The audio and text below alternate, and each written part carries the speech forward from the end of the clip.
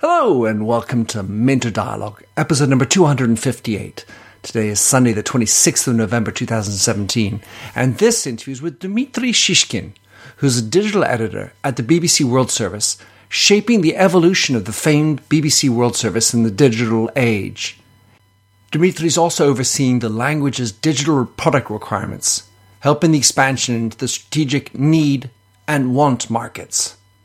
At the veritable coalface of the impact of digital on media, Dmitry also helps the editorial teams react and adjust to the changing consumption patterns, a most fascinating journey.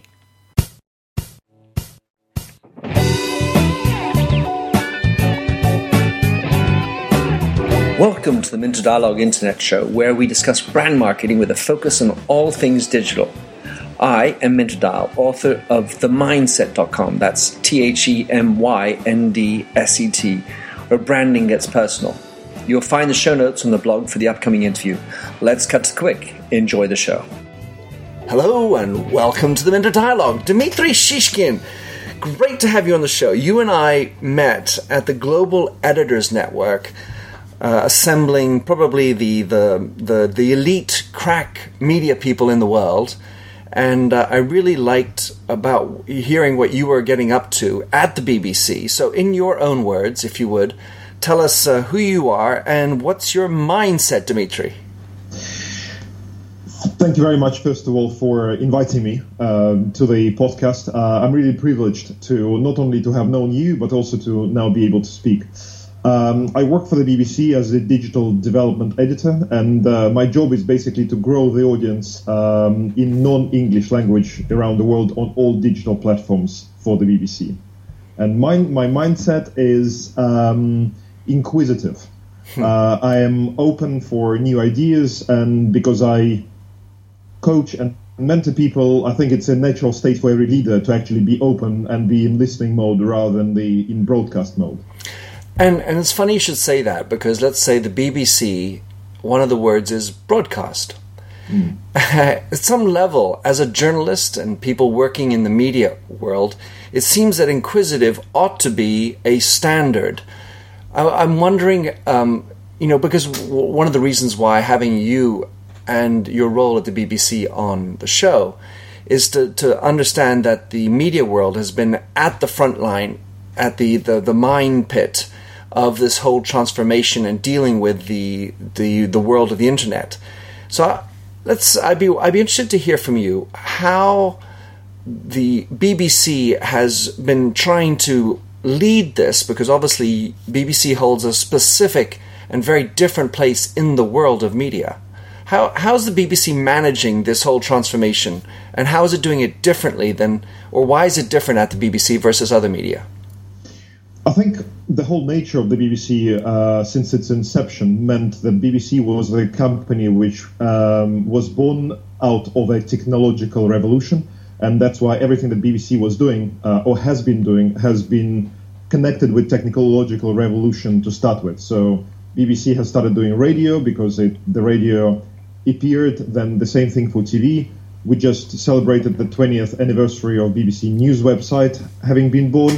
So the online world kind of, has become available to people. And then we now, in the same vein, we move into augmented reality, virtual reality, and voice-activated technologies. So I think it comes to us very natural, and it also helps to have departments or units like mine, for example, or many others in the BBC that actually are on the lookout of identifying new things, bringing new things into editorial teams, trading them or trialing them, and then either discarding them or actually appropriating them. So it's when we talked about inquisitive mind, I think it's important to acknowledge publicly that A, you don't know all the answers, and B, that you are open about acknowledging that you don't know all the answers. That inquisitiveness means admitting your own incompleteness.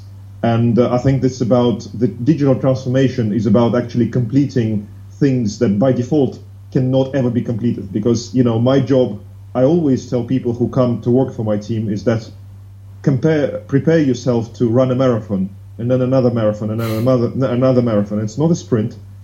You're not in the situation anymore where you come to work in the morning and your piece will have aired in the evening or overnight or something like that. You're not in that mode anymore. We are measuring our success by quarters, by 6 monthly periods, those types of things. So it's a different mindset. Yeah, for sure. What's interesting is to sort of put or juxtapose the challenge that BBC has of being at the forefront of media in the first place, but being at the forefront of taking on new technologies, where the word new is there, and yet doing it more like the tortoise, which is, let's say, more longer-term thinking. And because at the end of the day, you still are up against people who are, let's not quote them, but are in the clickbait world, looking for titles that get people traffic, and you are up against them. So presumably your performances, your metrics of performance are still held in the same kind of light. So how do you juxtapose that? It's difficult, and I won't even pretend that it's not difficult. So we try to prioritize as much as we can, and we also run. So let me paint you a picture. So I am helping 40 editorial teams to be better at digital journalism. So that means that I am spending maybe 80% of my time actually on practical things that are in the now, digital video, social media, data, analytics, training, formats, innovation, all those types of things. But at the same time, you always are investing in certain projects that are going to be coming upstream in 6 months, 9 months, a year, just to see whether they work or not. So that's a given. It's kind of 80-20 rule, I would say. But at the same time, I always am struggling myself with a notion of my job is to manage the editorial transformation with editorial teams. I'm not responsible what people are outputting on a daily basis, but I'm responsible in helping them transform their output on a more kind of digital, to more digital kind of frame of mind. But I am also responsible for managing the relationship with all our technical teams. So the delivery of the new websites, the new apps, the Google accelerated mobile pages, Facebook instant articles, all of these kind of prioritization tasks also come from my department, where we sit down and assess what's good, what's not good, what's important, what's not important. So in the past, I would say that actually my focus probably was 80-20 towards the technical side of things. Currently, my focus is definitely 80-20 towards the editorial side of things, the actual editorial transformation, change management within people who actually are creating content. So I think we are absolutely, the reason why I said that we are struggling with something is that every single language team that I'm helping to be better at digital, they have their own competitors around the world. And all of those competitors around the world have their own technical teams that are innovating at scale and at very, very fast pace. So if you are running a BBC Indonesian website, there are going to be 5 or 6 really, really strong Indonesian websites against which we are competing. So, and my biggest worry is that the technical ability to innovate for those standalone competitors is higher than the overall ability of our innovation, because we need to comply with all sorts of things that our innovation need to look after the needs of, say, 40 different outlets at the same time.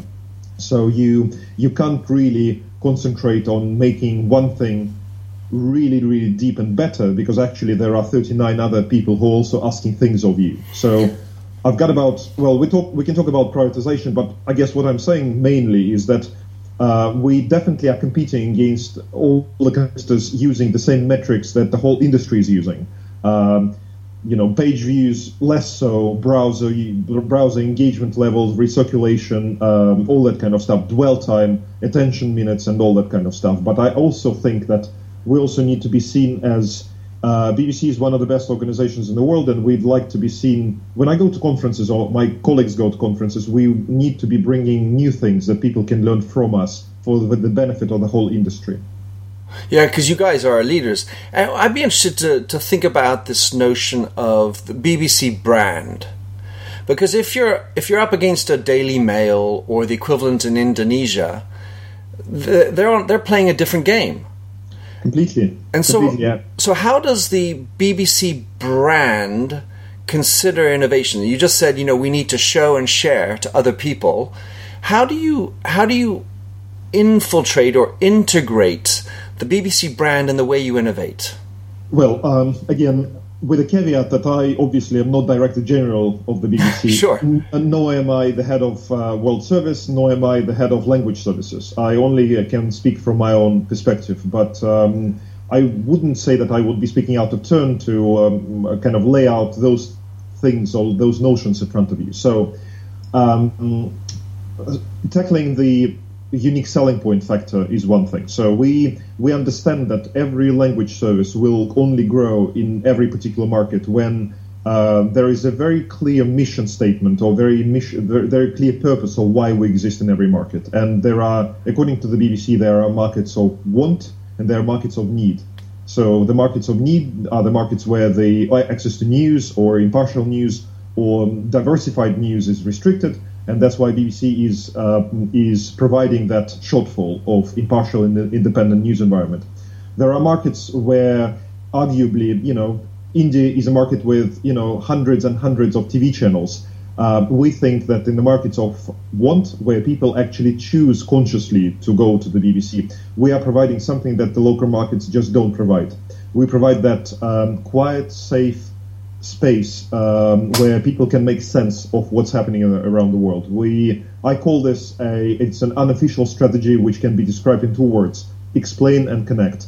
We are in markets to explain to people how the world events affect their lives, or how events in their country impact on other people's lives around the world.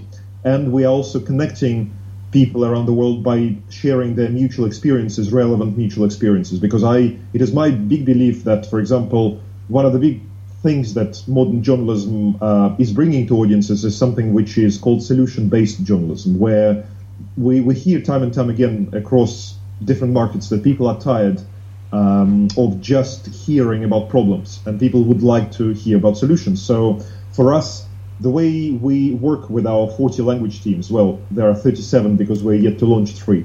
37 teams is we probably are the best connected 37 editorial teams around the world in comparison to other international broadcasters that also have vernacular language teams.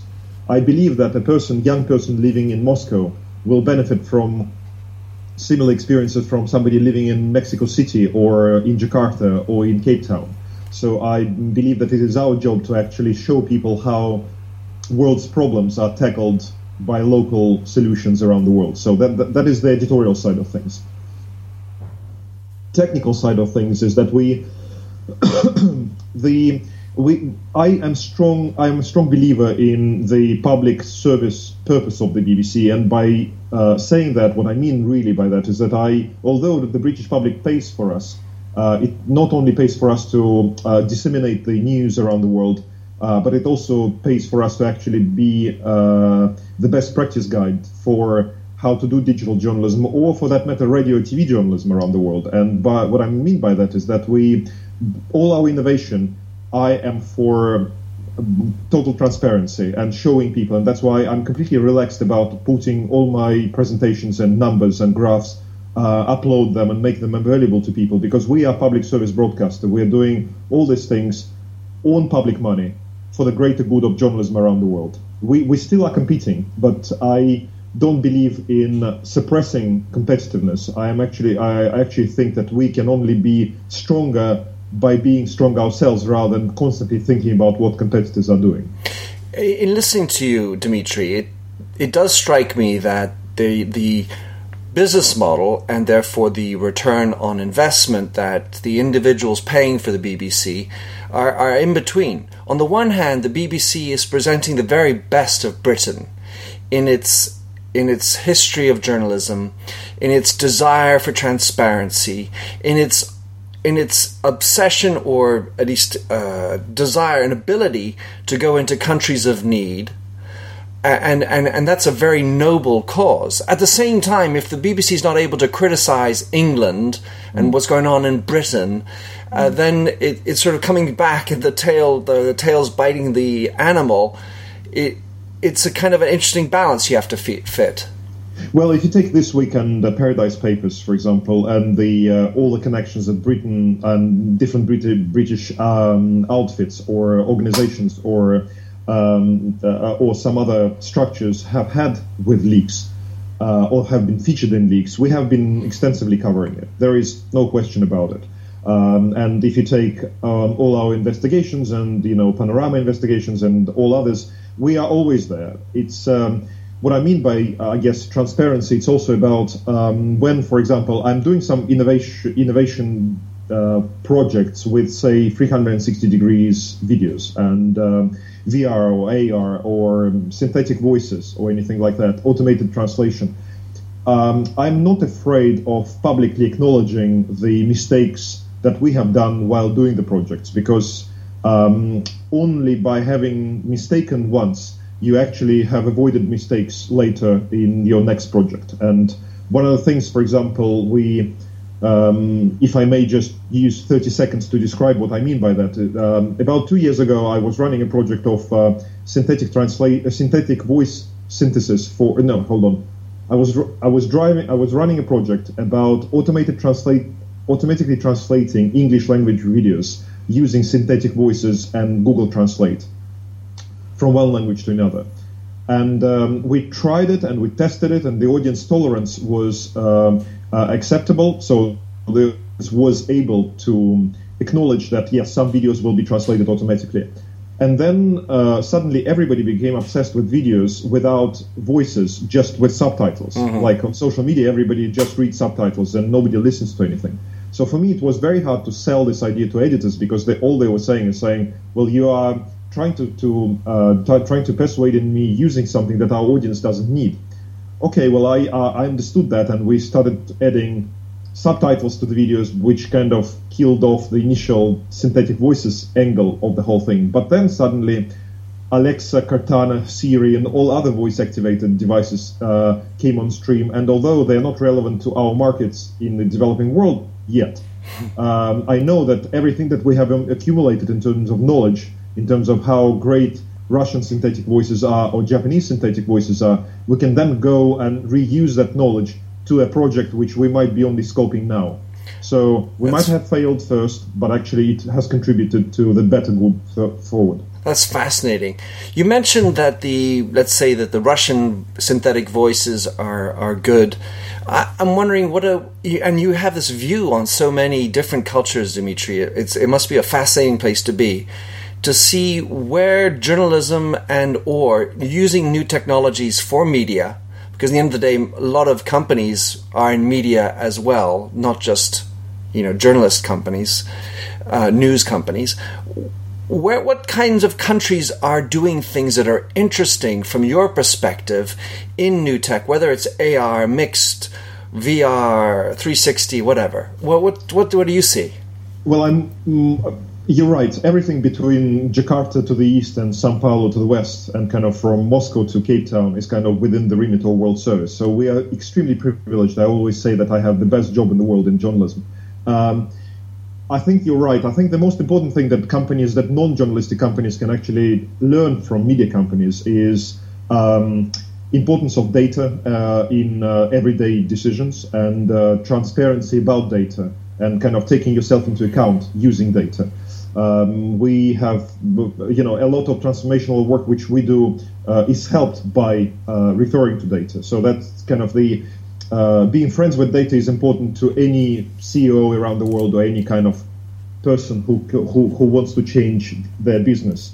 In terms of interesting things that are happening, I think I'm mostly fascinated by the fact that there's going to be another billion people connected to the internet within the next couple of years in the developing world, mainly in Africa and Asia. They all will be connected via mobile phone. They have never used desktop to connect to the internet. The way they use internet is completely different. I think from a few years ago we had this paradoxical study where people in Africa were saying more people in Africa had said that they have access to Facebook than to the internet. So for people in developing world, Facebook and social media or WhatsApp or WeChat means the internet, right? So the way they consume news, the way they consume technology, and I guess the way they access things is completely different to us. So for us, another thing is that how do you create content for people who are extremely conscious of their data plans?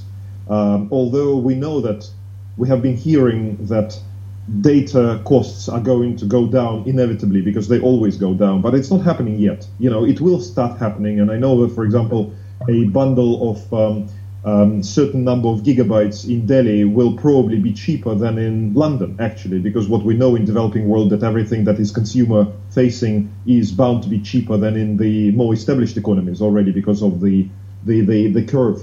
But what I say, somebody told me that people in Nairobi or in Kenya, for example, young people, they would say they would save money, not spending money on lunch, but to buy data, to use money to go online. So my question I'm posing to all the editors in Africa or in Asia is that, is your content good enough for somebody to skip lunch for it, And I think it's exactly the same thing because, frankly speaking, from my non-BBC experience, because I talk to people who are in content creation or rather engagement creation business, banks are, travel agencies are, all the companies, even oil companies are. Everybody's creating content. Everybody's creating content for social media. Everybody's after eyeballs. Everybody's out. All the big companies suddenly realize that business-to-business communication is not what they are going to, it's not where they're going to get brownie points. Actually, business-to-customer communication, especially for the huge companies, is going to be incredibly important. And how they're going to do it? Clearly not by just begging there or pushing out their press releases. They're going to be creating engaging content. And that's why I'm such a big fan of native advertising, because actually I think native advertising is the best thing that ever has happened to journalism, because if it's done right, then it brings so much value to the customer at the end, because the quality of native advertising content and the journalistic content should be on this absolutely the same level. And if it is, then there is no difference whatsoever. And if the company that is sponsoring native advertising piece is not even mentioned in the piece, that's even the best thing, right? Because you get the value by kind of associating your brand with a great content, and big companies do that. And I am in no doubt that the lessons that I have accumulated and we are learning, they are equally relevant to absolutely any industry in the world, because everybody is after engagement and growth. And trust, right? And trust. So we've mentioned a few technologies, augmented reality, mixed, and 360. We've also talked about social. I wanted to dig in on one area that I think has at least an inquisitive mind behind it, which is the use of technologies that are a little less on the radar, like blockchain and like the dark web, the darknet, the onion ring. The onion ring, the Tor browser. So what's the BBC's approach to those type of technologies? Are you guys on board, or are you looking at it from afar? Where are you? So we have started looking at it from afar, but we are getting close. And again, I'm saying it with a great caveat that I'm not responsible for taking a final decision, right? I can guide and advise. And my view is that people need to be educated about dark web, and people need to be educated about what it is for, and we need to acknowledge that it is used by criminals. There are lots of nefarious activities happening in dark web because of the anonymity of it. However, in my view, Tor technologies or onion websites and all this type of stuff is not dissimilar to a VPN, in the same way that there are several BBC websites that are blocked in several countries. BBC Chinese is blocked in China, BBC Persian is blocked in Iran. We see some problems with some other sites as well, and of course, people we don't officially write on our websites that please go and log on to VPN and use VPNs and everything else. But we know, of course, that people are using it, right? So if people are getting into dark web to access, to be anonymous in order to get access to the information which they are prevented from getting, Britain is obviously Britain's signature is on the UN Declaration of Human Rights, which actually states a unrestricted access to information irrespective of the borders. So we in that case, we're thinking, if we make our websites, which are blocked in particular countries, available on those anonymized services, then we're going to do an additional service to people who are trying to find them. So it's not as if we're saying that people are going to use BBC, then they go and will buy drugs or arms or access child pornography, as part of the service. It's not as if, we're going to join some kind of portal where you can get news and, drugs at the same time. No, it's not like that. It just, all it happens is that BBC will have a particular URL which will be available there. That's it. That's everything is completely secure. When you talk about anonymity, Dimitri, it does also bring up the notion of whistleblowers and the ability for information to get out as opposed to broadcasting in. So the international consortium of journalists with which you guys operate and is obviously in the news, especially recently, but and WikiLeaks and the opportunity to anonymize sources, there are great new technologies that are beginning to allow, or not beginning, that are allowing for this. Blockchain, possibly another area. What's the BBC or your, Dimitri's perspective on this? So we haven't done anything with blockchain at all. The only thing I would say about, and this could be a very basic example, but it's still nevertheless a very important example, is when we opened our websites for commenting, that must have been about 15 years ago, when people were able to register or even just go on the website and leave their comments. And I remember where commenting platforms would contribute maybe 15-20% of our total reach. Enormously popular, especially because it was painstakingly hard and very, very difficult, and nobody really liked that shift to moderate comments. But it was, if the comments were moderated prior to being published, then you always knew that if you were part of the commentary, or have your say, as we used to call them, on the BBC website, you were in a safe environment where all the comments were of a particular quality and everything was fine. But the trouble is that majority of commenting platforms require sign-in. And we know that it's a barrier for people, especially in the countries where they would be reluctant to share their personal information with some kind of, especially with us, being a British website, it's kind of not necessarily something that people might want to do. Some might not. But since we moved into a platform which required people to register, our overall numbers have gone down because people were just not interested. And then we took conscious decision of migrating all our discussions and commenting to social media, where people just naturally are. So I think that irrespective of what product I'm using, there are internal products that you can use for commenting for any media organizations. You can build your own, or you can go buy off the shelf. You obviously have to be able to provide an anonymous commentary for people, especially if you are talking about the countries where audience would expect that. On the other hand, you're obviously keeping the question unanswered about how to moderate it better and how to keep the level of conversation to the same level, because anonymity obviously leads to people, people can take advantage of trash talk. Exactly. But we know that, companies like New York Times, for example, they have been running a really, really interesting automatically moderated commentary systems. And we know that there are third parties available everywhere for, using machine learning, AI, all that kind of stuff to actually be better moderators than humans.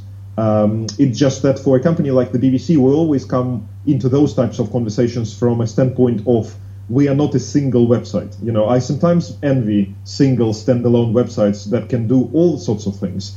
For us, even if we have, 40 World Service language websites, 4 domestic, English, Gaelic, Welsh websites here, Japanese website, which is also a BBC News website, but fully commercial. No public money is spent on BBC Japanese. So we've got 45 websites roughly, right? And that's only news. We also have sport, iPlayer, children's radio, all sorts of things. So it's like, dozens and dozens of websites. They are, in an ideal world, if I were Director General or the head of digital for the BBC, of course everybody would be saying, let's try to make the sense out of it. Let's use similar platforms as much as possible. So you can't really have the portfolio going and having 20 different commenting systems all across, because it's just not worth it. However, what we have been trying to do, and that was my kind of, since I left the frontline editorial work into 2011 and started doing the job I'm kind of the incarnation of the job I'm now doing in 2011, I was always trying to make the point to people who make decisions that world service, because of the nature of what we do and because of the nature of our competition around the world, we need to be allowed some leeway to actually do things differently. Because our competitive situation is completely different. The way we hustle for the audience is completely different.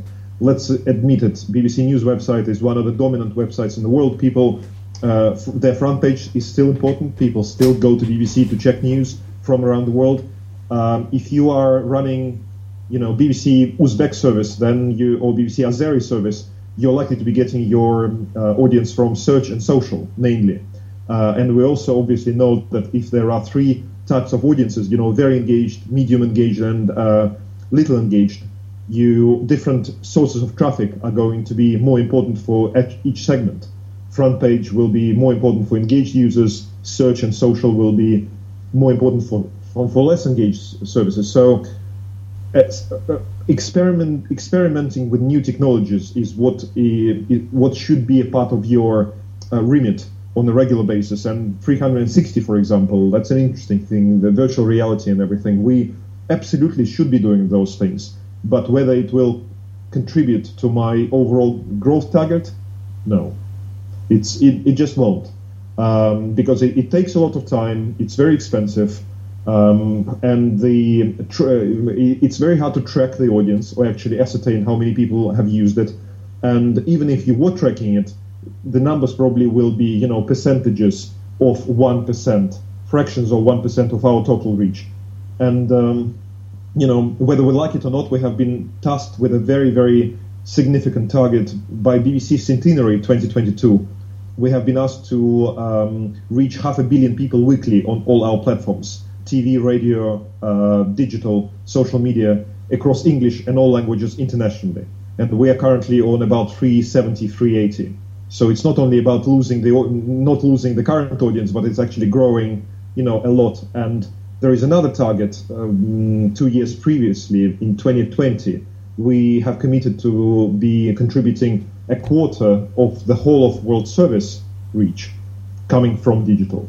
And we still have 3 years to do it, 2 years to do it. And it's a very aggressive target because obviously we are still huge on radio, and it's very easy to grow audience on TV. Wow. So, Dimitri, last line of investigation, as I like to do it.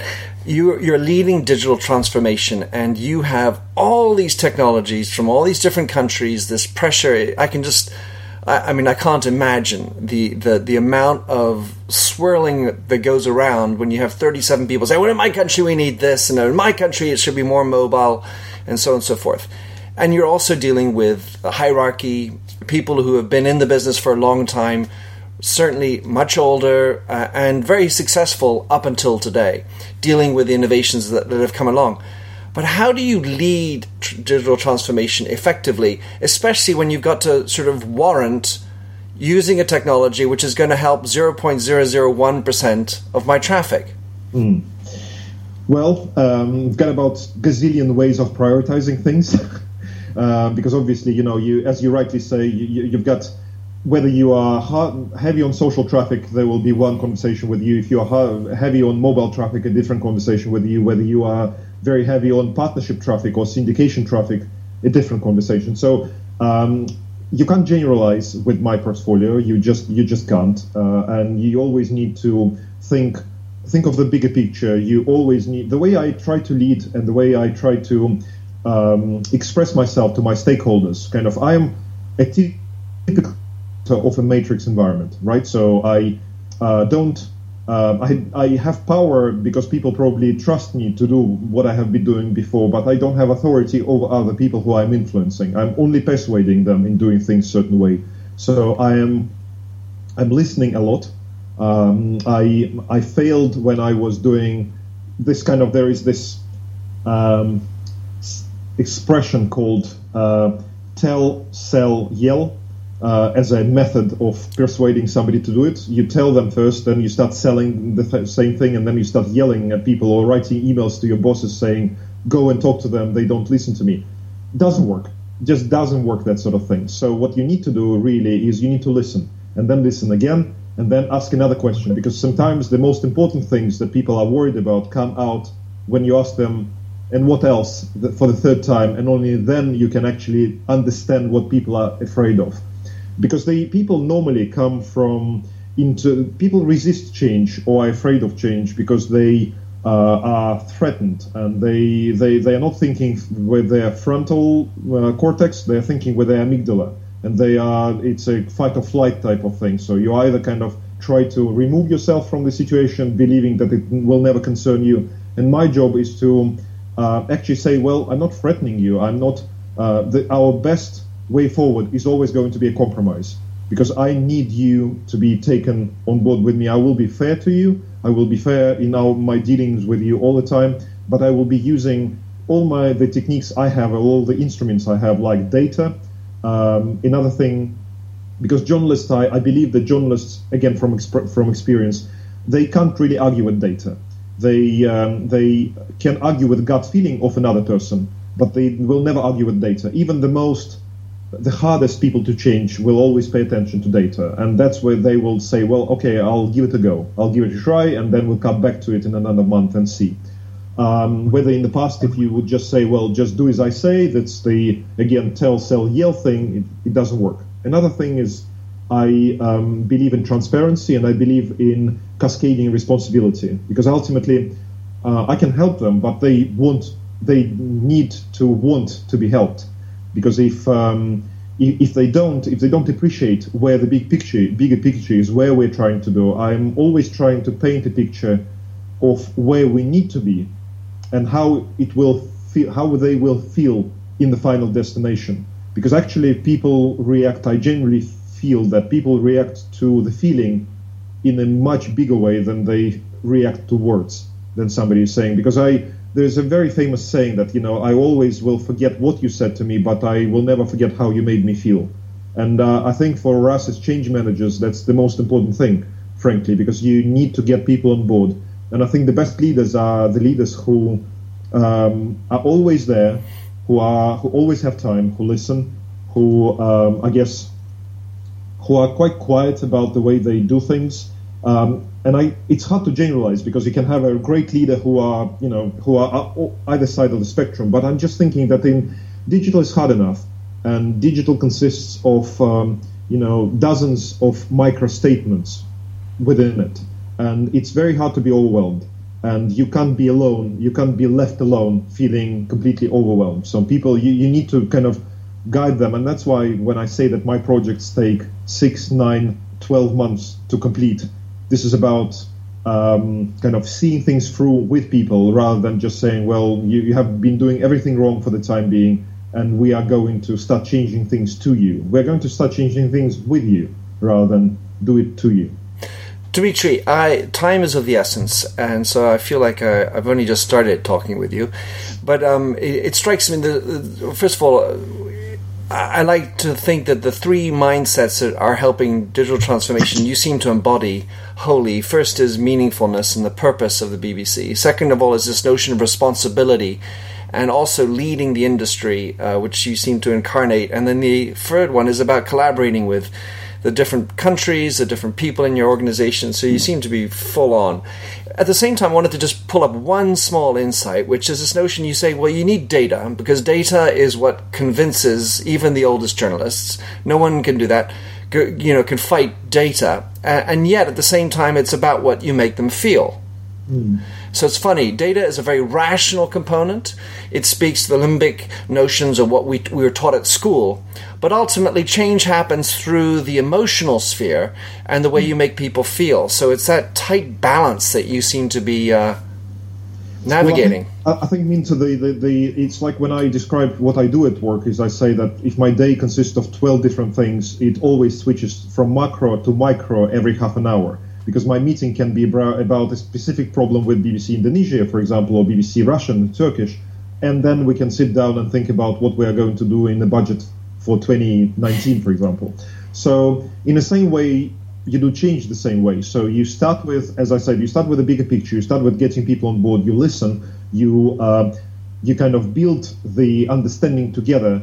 You never paint the picture the way you see it. You kind of try to build the same picture, get people on board, and then and then you start using the data and kind of practicalities and tactical things afterwards. It's strategic first, tactical second. Beautiful. Dimitri, how can someone get in touch with you or follow what you're up to? What's the favorite way you would recommend people to track you and listen to what you have to say?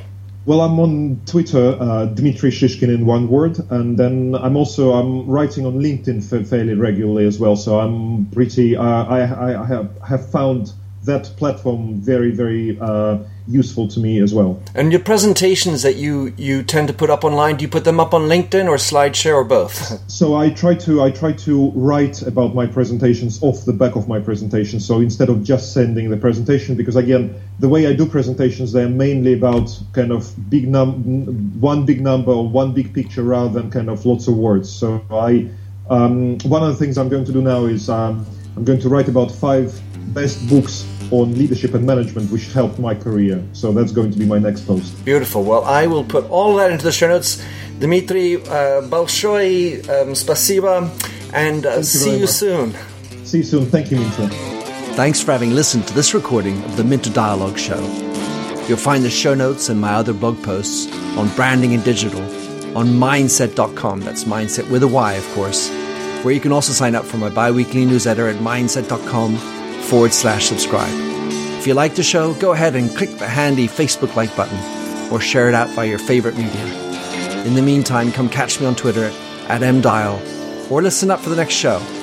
Now enjoy Josh Sachs's Finger Paint. Oh, fill me with all your colors, any different way to rid me of the gray and heal me with all your imperfections that you mention in your lack of self-security.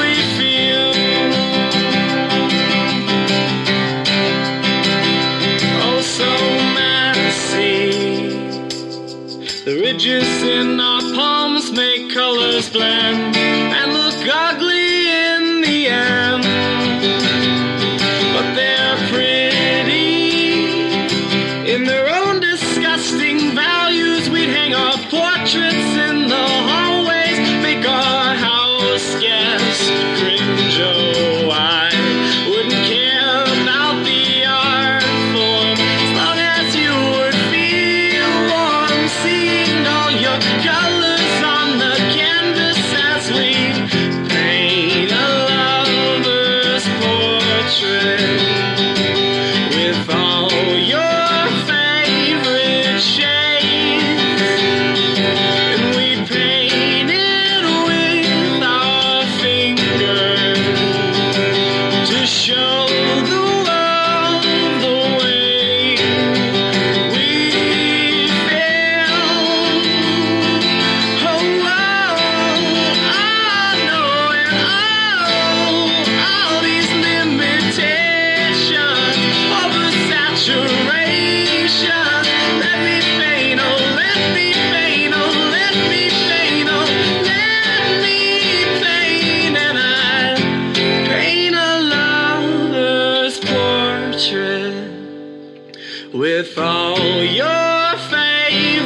painted shades, and we painted with our fingers to show the world the way we feel.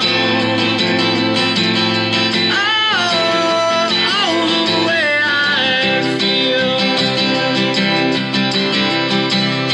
Oh, the way I feel.